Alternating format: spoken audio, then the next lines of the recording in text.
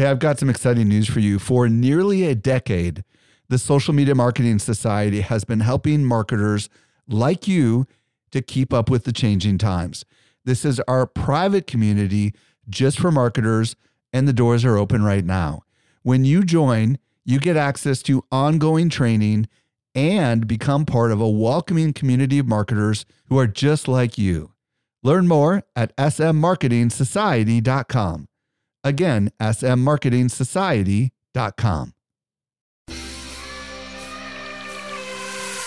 Welcome to the Social Media Marketing Podcast, helping you navigate the social media jungle. And now, here is your host, Michael Stelzner. Hello. Thank you so much for joining me for the Social Media Marketing Podcast, brought to you by socialmediaexaminer.com. I'm your host, Michael Stelzner, and this is the podcast for marketers and business owners who want to know what works with social media. I'm super excited about today's show. I'm going to be joined by Susan Winograd, and we're going to explore Facebook ad funnels. And trust me, this is an amazing way for you to reduce your costs and increase the likelihood that people become what you ultimately want them to become, customers. By the way, if you want to reach me, email podcast@socialmediaexaminer.com. And now for today's brand new discovery. Helping you stay alive in the social jungle. Here is this week's survival tip. This week I'm joined by Eric Fisher with a brand new discovery. What'd you find, Eric? I found an awesome tool that helps you do more with your single link in your Instagram bio. When you say your single link, what do you mean by that? Well, in your Instagram bio, you only get one place to have a URL in like all of Instagram. The links aren't clickable, but there's one place your link is clickable, and it's in your bio. So why not optimize it? Cool. What's this tool called? So the tool is called Linktree, and what it does is it allows you to set up a bunch of different links to be clickable from that one place. So it's almost like a mini quick pop-up landing page that then you can have 4 or 5 or more other links to direct people to. Got it. So it's kind of a middle way in between your Instagram profile link and a bunch of other options. Is that what I hear you saying? So yes. What is it? What's special about it?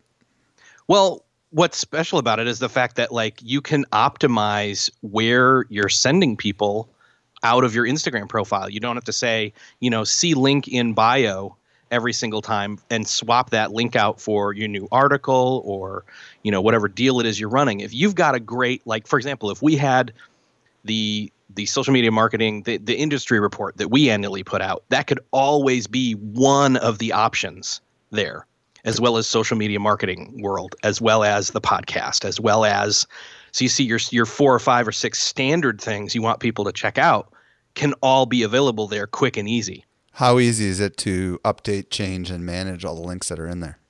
Oh, it's incredibly easy. I mean, you just literally log into your account and just swap it out. So can you put as many things in there as you want? Well, I wouldn't put in more than, say, 4 to 5 because that's where you can see them and without scrolling. So, but yeah, you can put as many as you really need to, I would say. And this is a web-based service, or what is this exactly? Yeah, it's you do it through the web and you modify it, and then they give you almost like it's a Linktree link. So it's like Linktree / and then whatever the addendum is, your username basically, and put it there. So it'd be like Linktree / SM Examiner for us. Cool. And what is it, free? It's free. There are some upgrade things you can pay for if you want to, which gives you like advanced analytics of the clicks on all the different links that are in there, different times of day, things like that.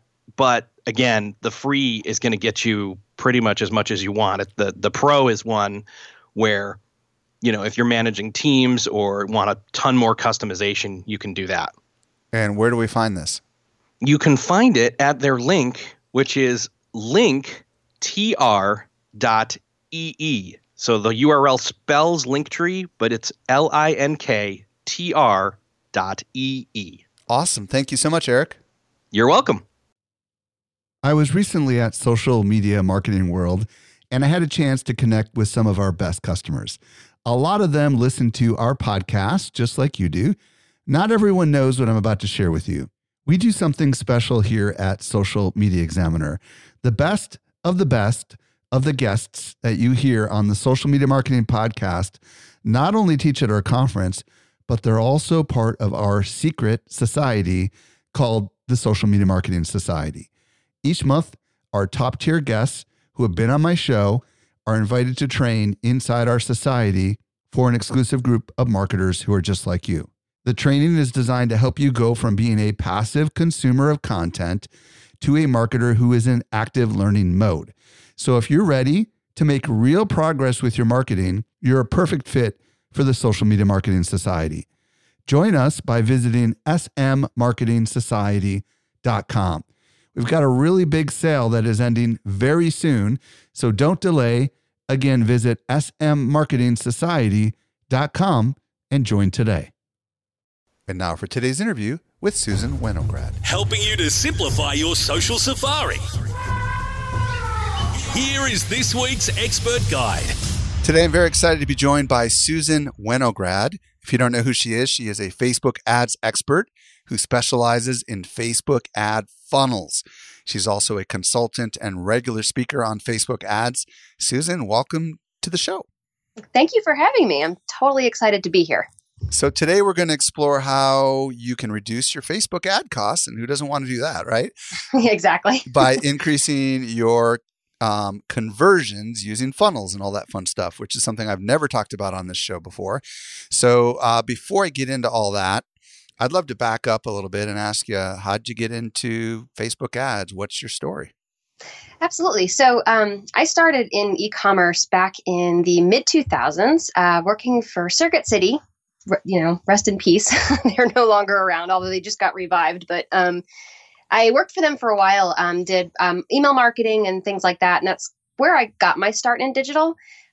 So after that, I got into paid search. I had some freelance clients that asked if I knew anything about those text ads that showed up on Google. And I did not, but I figured it out quickly. And then a few years ago, I was working in-house somewhere, and they asked if I knew anything about Facebook advertising. And at the time, it was a lot more simplistic than it is now.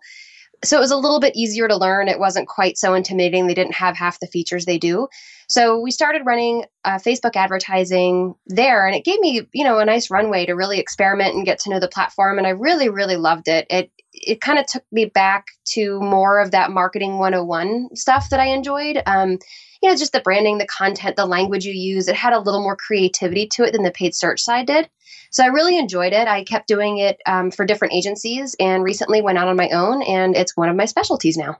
Awesome. You worked at Circuit City back in the day, and I used to go there all the time. And then you had some agency experience, and you've recently gone out on your own. And what I want to transition now into is a pretty detailed conversation about the concept of a Facebook ad funnel. But before I do that, I would love to ask, one of the things that we talked about is that a lot of mistakes people make, in particular with conversion types, or using certain kinds of, I don't know if I'm using the right terminology, but when you set up a Facebook ad, you say what your objective is, and a lot of people choose the wrong one. Yes. Can you kind of elaborate a little bit more on that? Yeah. A lot of times when I look at conversion-focused campaigns, you can set up, a multitude of different conversions that you want to track or optimize to. But a lot of times I see people pick it for an action that doesn't get a lot of conversions. So maybe it's, fill out a contact form on our site, or something that just happens a handful of times a week. So it's not something that has a really big data sample for Facebook. So that's usually the first piece that I see go astray is, Facebook recommends that whatever you pick for your conversion type, that it happens about 50 times a week per ad set. And that's actually a formidable amount when you think about it. It's not a small number of conversions for something to happen on. So a lot of people don't know that, though. So they pick something that doesn't happen very often, and then they try and run a conversion campaign against it. And Facebook isn't exactly sure how to optimize for it. Yeah, that's a worthy conversation, because if you're, for example, selling something, right, and you're trying to have your conversion. I don't even know what the options are, but one of them must be, I don't know. What are the options, just out of curiosity? You can set it up to be anything you want. You can set up custom conversions based on, things that people did on your site, pages they visited. You can also set them up as events that fire. Got it. So things like the standard ones are view content, lead, add to cart, purchase. There's a couple standard ones that Facebook offers with the Pixel.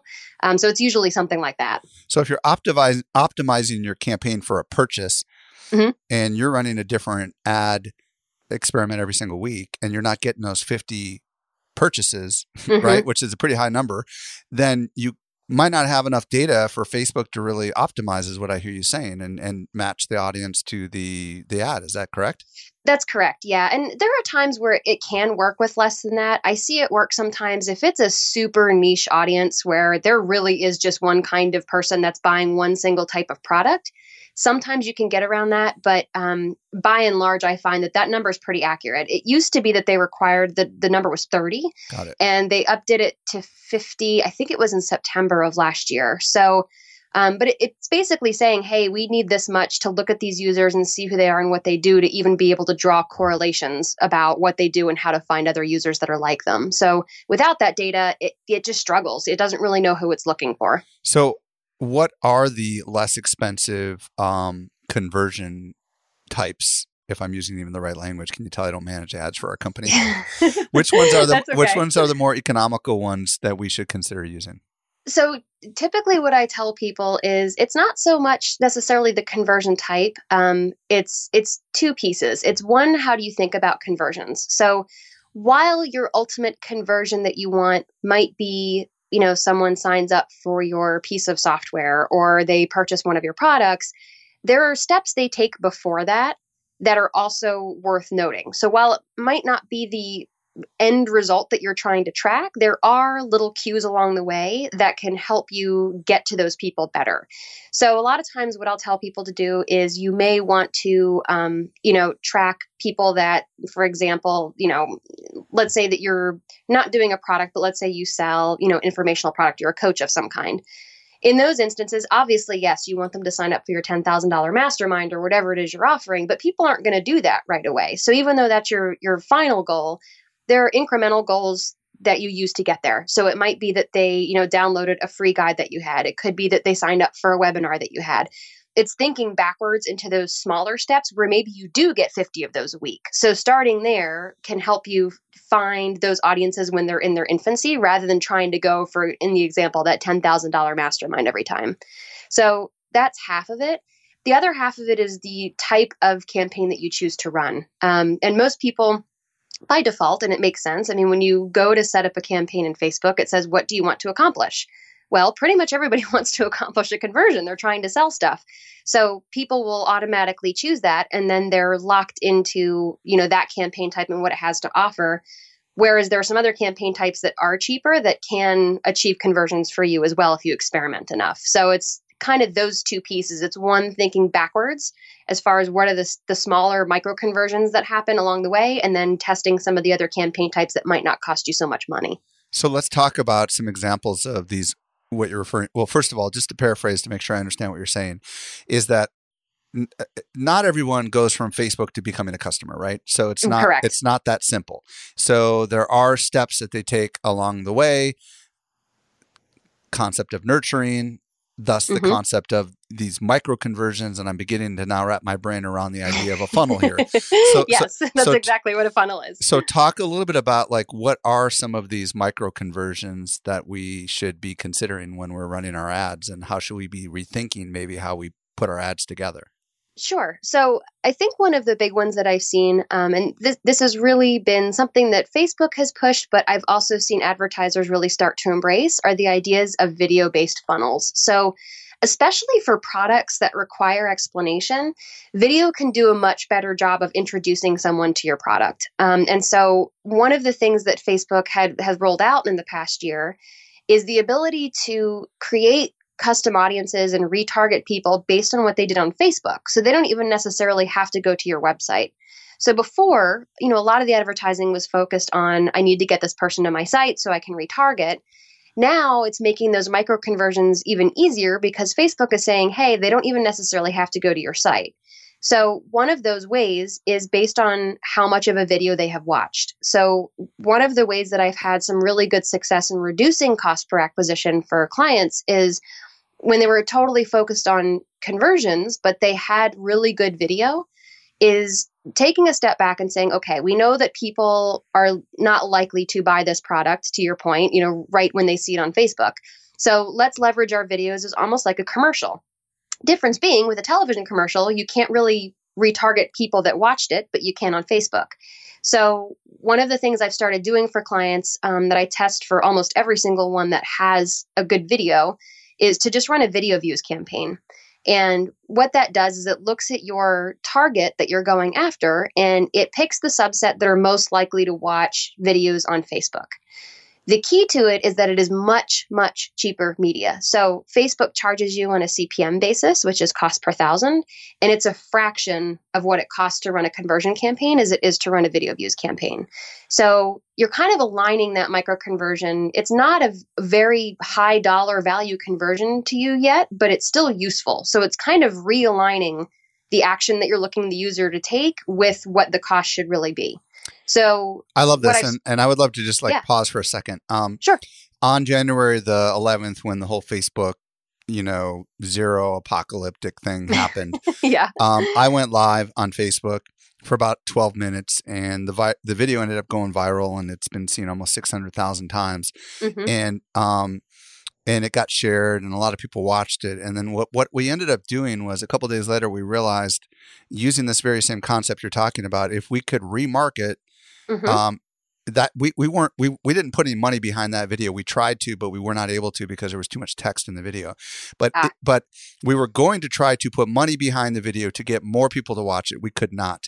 But the thing went viral on its own. So what we ended up doing is we ended up remarketing to the people that watched 25% of the video. Yep, exactly. So what I hear you saying is, if you create a good video, you can put a little fuel behind it with a video view ads objective. Is that what I hear you saying? Absolutely. And then later on, you can remarket to those who have watched it with some sort of an offer, right? Exactly. Yeah. And I found most times when I do that, for example, I have a very large e-commerce client right now, and we run conversion focused campaigns for them, and they do well. But I launched the video view funnel for them, and the return on spend is basically 2 to 3 times what we're getting on the conversion campaigns. And all it is it's the video view. If they watch at least 10 seconds, they get a carousel ad that kind of gives the selling points of the product, and it's doing fantastic. And it's using 2 cheaper types of campaigns to do it. So it's basically combining the video views campaign, and then the retargeting follow-up campaign is focused on website traffic. So it's still accomplishing those conversions, but it's doing it for a fraction of the cost, and it's just the way you laid out. And I know for a lot of people, this is counterintuitive, right? Because some people are listening right now and saying, well, why don't you just advertise to the people in the first place? But why don't you explain why they need to kind of go through this process to be kind of, if you will, brought down the funnel for people who may not understand that? Yeah. So, and I'll stick with this client because it's a good example. So, like I said, they do have conversion campaigns that go directly to trying to buy or users that are likely to buy, and it works. The thing is, when you create your audiences, you know how when you set them up, as you pick things, it shows you on the right-hand side what the size of that potential audience is. And it'll get bigger and smaller depending on what you add to it or take away from it. The thing is, when you run your ads, you don't actually show to all of those people. So let's say your potential audience is 1.5 million, but you chose a conversion campaign. It's only going to show it to a fraction of those people because it's going to show it to the ones most likely to convert. I see. Those people might not be the same people that are likely to watch a video. So it's not that the people that are likely to watch the video aren't going to buy. It's just that based on the data Facebook has, they don't seem like the ones that are necessarily going to buy faster. So using different campaign types actually helps you reach different parts of your audience. And it engages them in a way that they seem more likely to respond to. So when you have that 1.5 million person audience, when you just run conversion focused, it's people that are really trying to capture that bottom of the funnel, and they're not really thinking any further out than people that could be close to buying, but they just might, prefer to buy differently. They might prefer a different video, or they just interact with Facebook differently. Mm-hmm. So using those different campaign types, you can reach those other types of people who might not necessarily fall into that group of people for the conversion focused campaign, but they are still part of your target. They're just more likely to watch a video first. So we've been talking about video ads, and what about Messenger? Just out of curiosity, is there anything about that is that considered a micro conversion? Talk to me a little bit about that. Yeah. So I've had really good luck with the Messenger ads. So for people that don't know what they are, because they're not really heavily talked about. I think they're pretty specialized use cases. But you can set up ads that don't go to the website. They start a conversation in Facebook Messenger.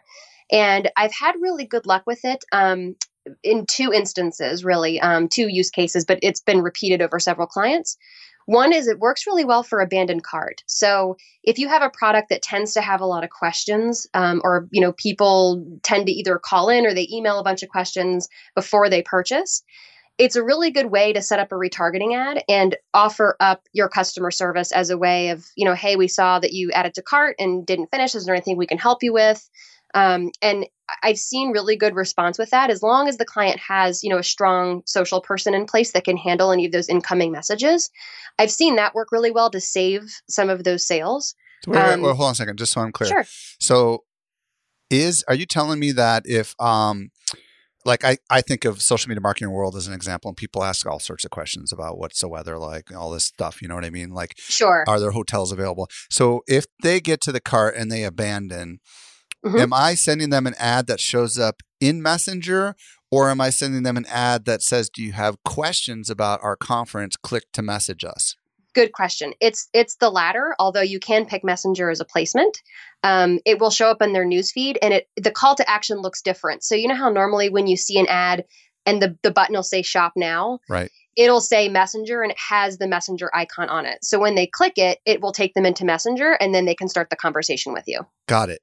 And then, okay, cool. So anything else we need to know about micro conversions before we get into the steps of a good funnel? Because I would love to kind of lay that all out.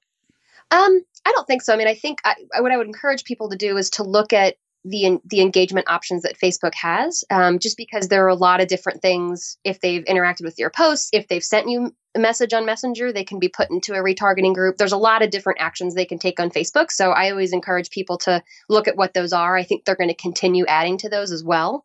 So I think there's 50 some total or something. John Loomer recently did an entry on it. It was like 55 ways to target. There's a lot. So it's always worth going in there and getting ideas. Okay. So, for people that are kind of convinced that, okay, yes, you've sold me on the idea that I've tapped out, the ability to turn someone into a customer on Facebook, and now I want to kind of nurture them through a funnel. Where do we start? What are the steps? Feel free to go for it. Yeah. So I think a lot of people get really excited about targeting. I've noticed they really want to dig into the interests and dig into custom audiences, and they get super stoked about doing all that. And then they come up with this great idea for a funnel, and then they realize they don't actually have any creative to show that will work for it. So I actually do things in the reverse. Normally what I do when I start out with a client is I will do a content audit. So I look to see what pieces of content they already have and where we might be missing something, because that actually helps level set what's feasible to launch now versus what are some things we have to create before we can launch some of the other funnel ideas that we have.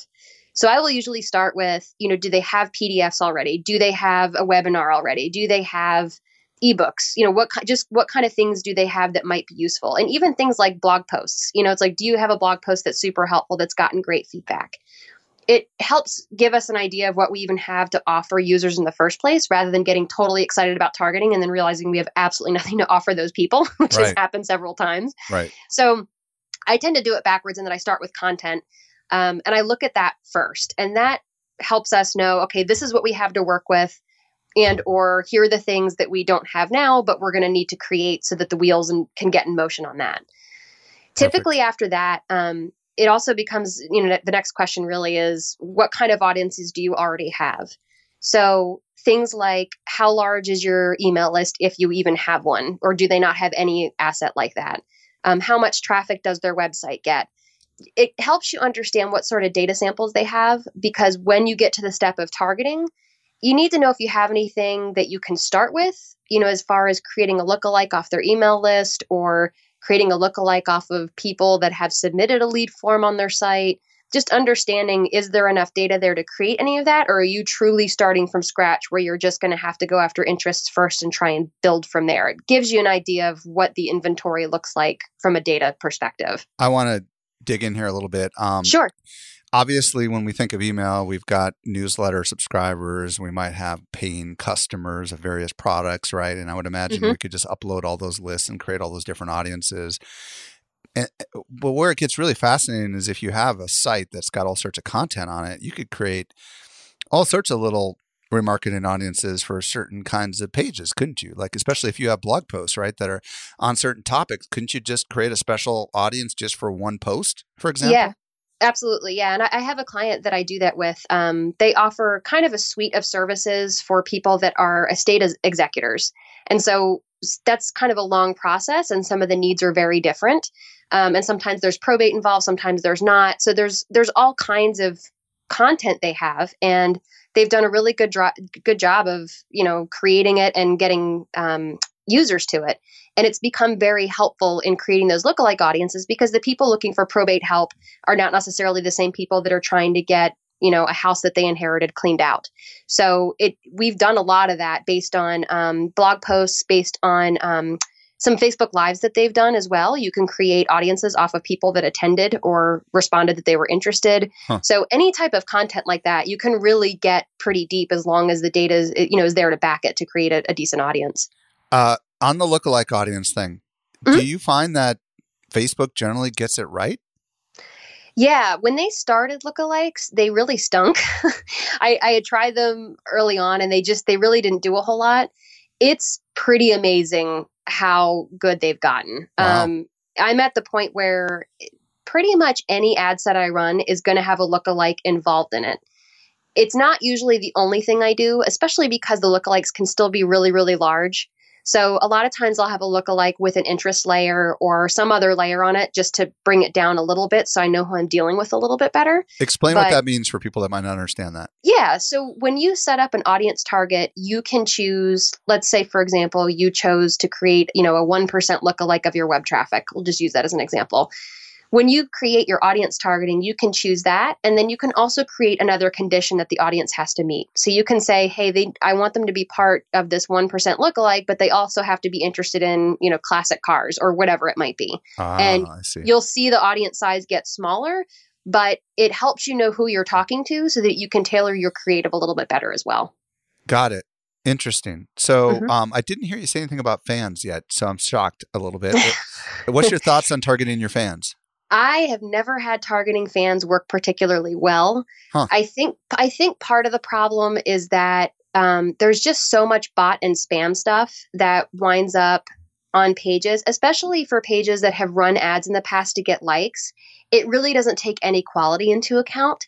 So a lot of times when I run anything, I've tried lookalikes off fans. I've done stuff where, if there's offers or very specific things that fans might be interested in, that does fine. I do not find that lookalikes based on them work well, though. Interesting. Okay, now I have an interesting question. We do this show called The Journey, which is a weekly TV show that we do on Facebook, which is about 8 minutes long. And we post it, we let it go organic on Thursday and Friday, and then we put money behind it on the weekend for about 4 days. And I think we're just boosting it to our fans, but should we be boosting it to someone else, like to people that look like those who've already watched the video? I mean, I don't do it, so I don't exactly know what I'm asking here, but hopefully this makes sense. Yeah, what I would do is I'd create custom audiences of people that have watched, 25% of the past ones, create a lookalike of that and push that as a video view audience. I think the other thing you could do also is I would leverage your social media examiner lists and your web traffic there. So you could also create lookalikes, based off of people who come to your site and then anybody that's on your email list as well. Because I think they'd all pretty much be the target audience for it. Interesting. And now for those rookies like me who don't know what the difference is between taking a video and boosting it versus something else, I mean, can you do almost anything with the boost that you can do inside of Ads Manager? Nowadays, yes, pretty much. Okay. It doesn't look that way when you do it natively from your page interface, it gives you less options. Got it. I think at this point, they've made almost everything available as a boost. I still usually tell people, if you're gonna, just work on boosting something, I typically don't use the boost option at this point, mostly because it doesn't really optimize as well as it seems to when you run it as a page post engagement campaign instead. It effectively does the same thing, but if you go into Power Editor, there's an option for post engagement. And so if there's something that I just want to get, a lot of reaction to or build up some social proof on, I will usually go into Editor and do it there. Okay, so far we've talked about what content do we have, what audiences do we have, what's next? So once you know the audiences that you have, that's when you can start getting an idea of the three buckets that you're going to be working with. And those are usually going to be a cold audience, which are people that have never visited your site and, as far as you know, have never interacted with you anyway. So you haven't served them a video or anything like that. The warm audience is people that might be they're usually that engagement retargeting group where they might not have necessarily been to the site, but they have, they downloaded a PDF. So you have them from an email list. So they've encountered you somehow, or they watched 25% of your video, any of those things. And then bottom of funnel is usually going to be defined as people that have been to your site. Sometimes we'll put some parameters on that. You can create a retargeting audience of people that visited your site, but they visited a certain number of times. Like, you can put some parameters around that to make sure they're really engaged. So you're usually dealing with, cold, warm, and hot, or, also called top of funnel, mid funnel, and bottom of funnel. People use them interchangeably. And so when you look at your audiences, you want to figure out where those people belong. I mean, if they're people that have, downloaded or watched a 30-minute webinar, at that point, they're probably pretty committed. I would consider them a hot audience at that point. But if they've only ever watched a video, they didn't necessarily click through, they've never been to your site, they're probably more along the warm lines. And then the cold people are just the people that have no idea who you are and what you offer. So that's pretty much going to be all of your lookalike audiences, anybody that you just target as an interest. So when you take stock of those audiences that you have, you can start categorizing them and figuring out where would they likely fall. And I create a worksheet that I go through with clients for this, because sometimes it can get kind of overwhelming. Like, if you have 50 audiences, trying to figure out where they go, and then also, who shouldn't belong in them. Because as soon as you start making these audience lists, you start visually being able to see how your funnels are probably going to play out a little bit. Because if you see, okay, we have people that have watched our videos, that means we're going to want to run more video view ads to get more people into that side of the funnel. You kind of start seeing where you're going to be putting money and how you're going to allocate it somewhat. And it becomes a matter at that point of figuring out, okay, which of these audiences make sense to build a funnel around, and then going back to that content and saying, what content do we have that makes the most sense to serve to them, and just marrying those two things together. Okay, I got it. So how do we decide what content ought to go to a warm audience versus the hot audience? Good question. A lot of times with the hot audience, that's going to be much more selling heavy. So because at that point, they already know who you are. They probably know pretty well what you offer. So you're at the point there where you're like, okay, let's do business together. So if there's something that is a lot more specific about how your company does what it does, as opposed to just, hey, here's a case study of a client that, went from point A to point B. Now with the hot audience, you're talking about, here's how we do it. Here's how we can help you. It gets a lot more selling heavy. It's usually a lot more salesy, and it doesn't necessarily feel that way though, because you're dealing with people who know who you are. Right. Whereas the warm audience, you got to kind of think of it as like, they've met you, you shook their hand essentially, but they're not necessarily ready to sign on the dotted line yet. So they're a little bit higher up. They're kind of in between, where they're not a stranger, but they're also not at the point where you take out your business card and say, hey, let's get signed up and go. Okay, well then I guess the question is, maybe should be restated this way. What type of content differentiation should we have to a cold audience versus a warm audience? That's a very good question. Cold audience, I tell people, make it something that doesn't require a whole lot of the user. So sometimes I'll see people that will launch with gated content right away. and it'll be like a 30-page ebook. And that feels really heavy to someone that doesn't know who you are or what you do. It's And like, hi, when this you is say me. gated, you have to give them your email address to get it. Correct. Right? Yeah, they have to give some piece of information in order to get it. And that can work on really low commitment stuff where it's like a 1-page PDF or, a worksheet or something. But the things where it's like a 30-page ebook and people try and launch that as the thing they offer a cold audience, it just feels like too much because they don't know who you are. They're not going to want to read 30 pages of something. So it's usually something light. I call them snack sized. So it's snack sized content. It might be a blog post. Video works really well. It's visually engaging. And again, it doesn't ask a whole lot of the user. So it's one of those things where you want to give them something of value without expecting anything yet, and just don't take up a lot of their time to get your message across. And I guess the key here is you're tracking who takes the action, and Correct. Thus they become warm at that point. Yes. So at that point, and we'll use a video funnel example. So we might say for a cold audience, okay, we're going to show this, user generated video or this before and after video or whatever it is we want to show. And when we set it up with the cold audience, I will go ahead and just create the audience for what's going to be the warm audience. So it's there. So I'll create a video views audience for the cold people and we'll drop the video in there. Then I just create an audience for people that watched 25% and you can specify the video. And then I'll go ahead and make a remarketing audience for them. And as that cold funnel starts to push people through, you'll start seeing the impressions accrue on that warm funnel campaign that you set up. So I usually just set it up all at the beginning so it's just self-sustaining and can start running. Okay, so I totally get the cold side of it, moving it to the warm side. How long do they stay warm before they become hot? Yeah, usually the differentiator for me, and some people do it differently. For me, it's if they visit the site. And like I said, I'll usually for the hot audience piece, I'll usually do some kind of caveat in there. It's like they visited the site once or they were in the top 50% of the time spent. You can choose stuff like that as part of your custom audience definition.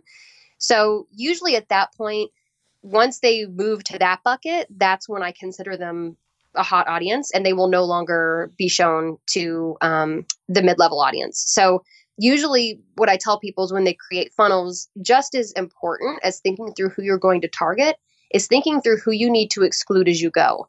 So if someone moves from the video to the mid-funnel, you want that mid-funnel to exclude the people that watch the 25% of the video. Right. You know what I mean? Or if they only watch 10 seconds or whatever exclusions you want to think through. Right. Because you don't want to keep showing the same stuff to those people over and over. And usually with the cold audience, I'm going to exclude anybody that's been to the site in the past 30 or 60 days because they're hot audience people. I don't want them in my cold funnel. So some of that, to your point, moving from the warm to the hot, it's defining who you don't want because the bottom of the funnel is initially going to be your smallest group. So it's going to have some exclusions in it to make sure that you're truly talking to people that you know are just the most engaged with you.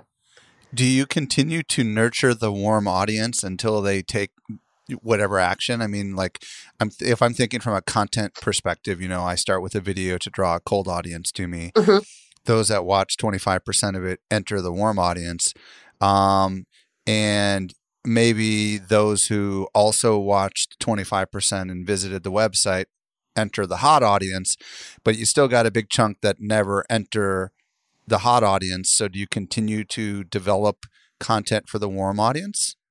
Yes. So the one challenge, short answer is yes. The one challenge that I caution people is that Facebook will let you create custom audiences choosing the video they watched. They will not let you do it based on what content they consumed otherwise. So for example, because I have very, blog or written heavy clients where they're like, well, they read this piece. So now I want to show them this piece.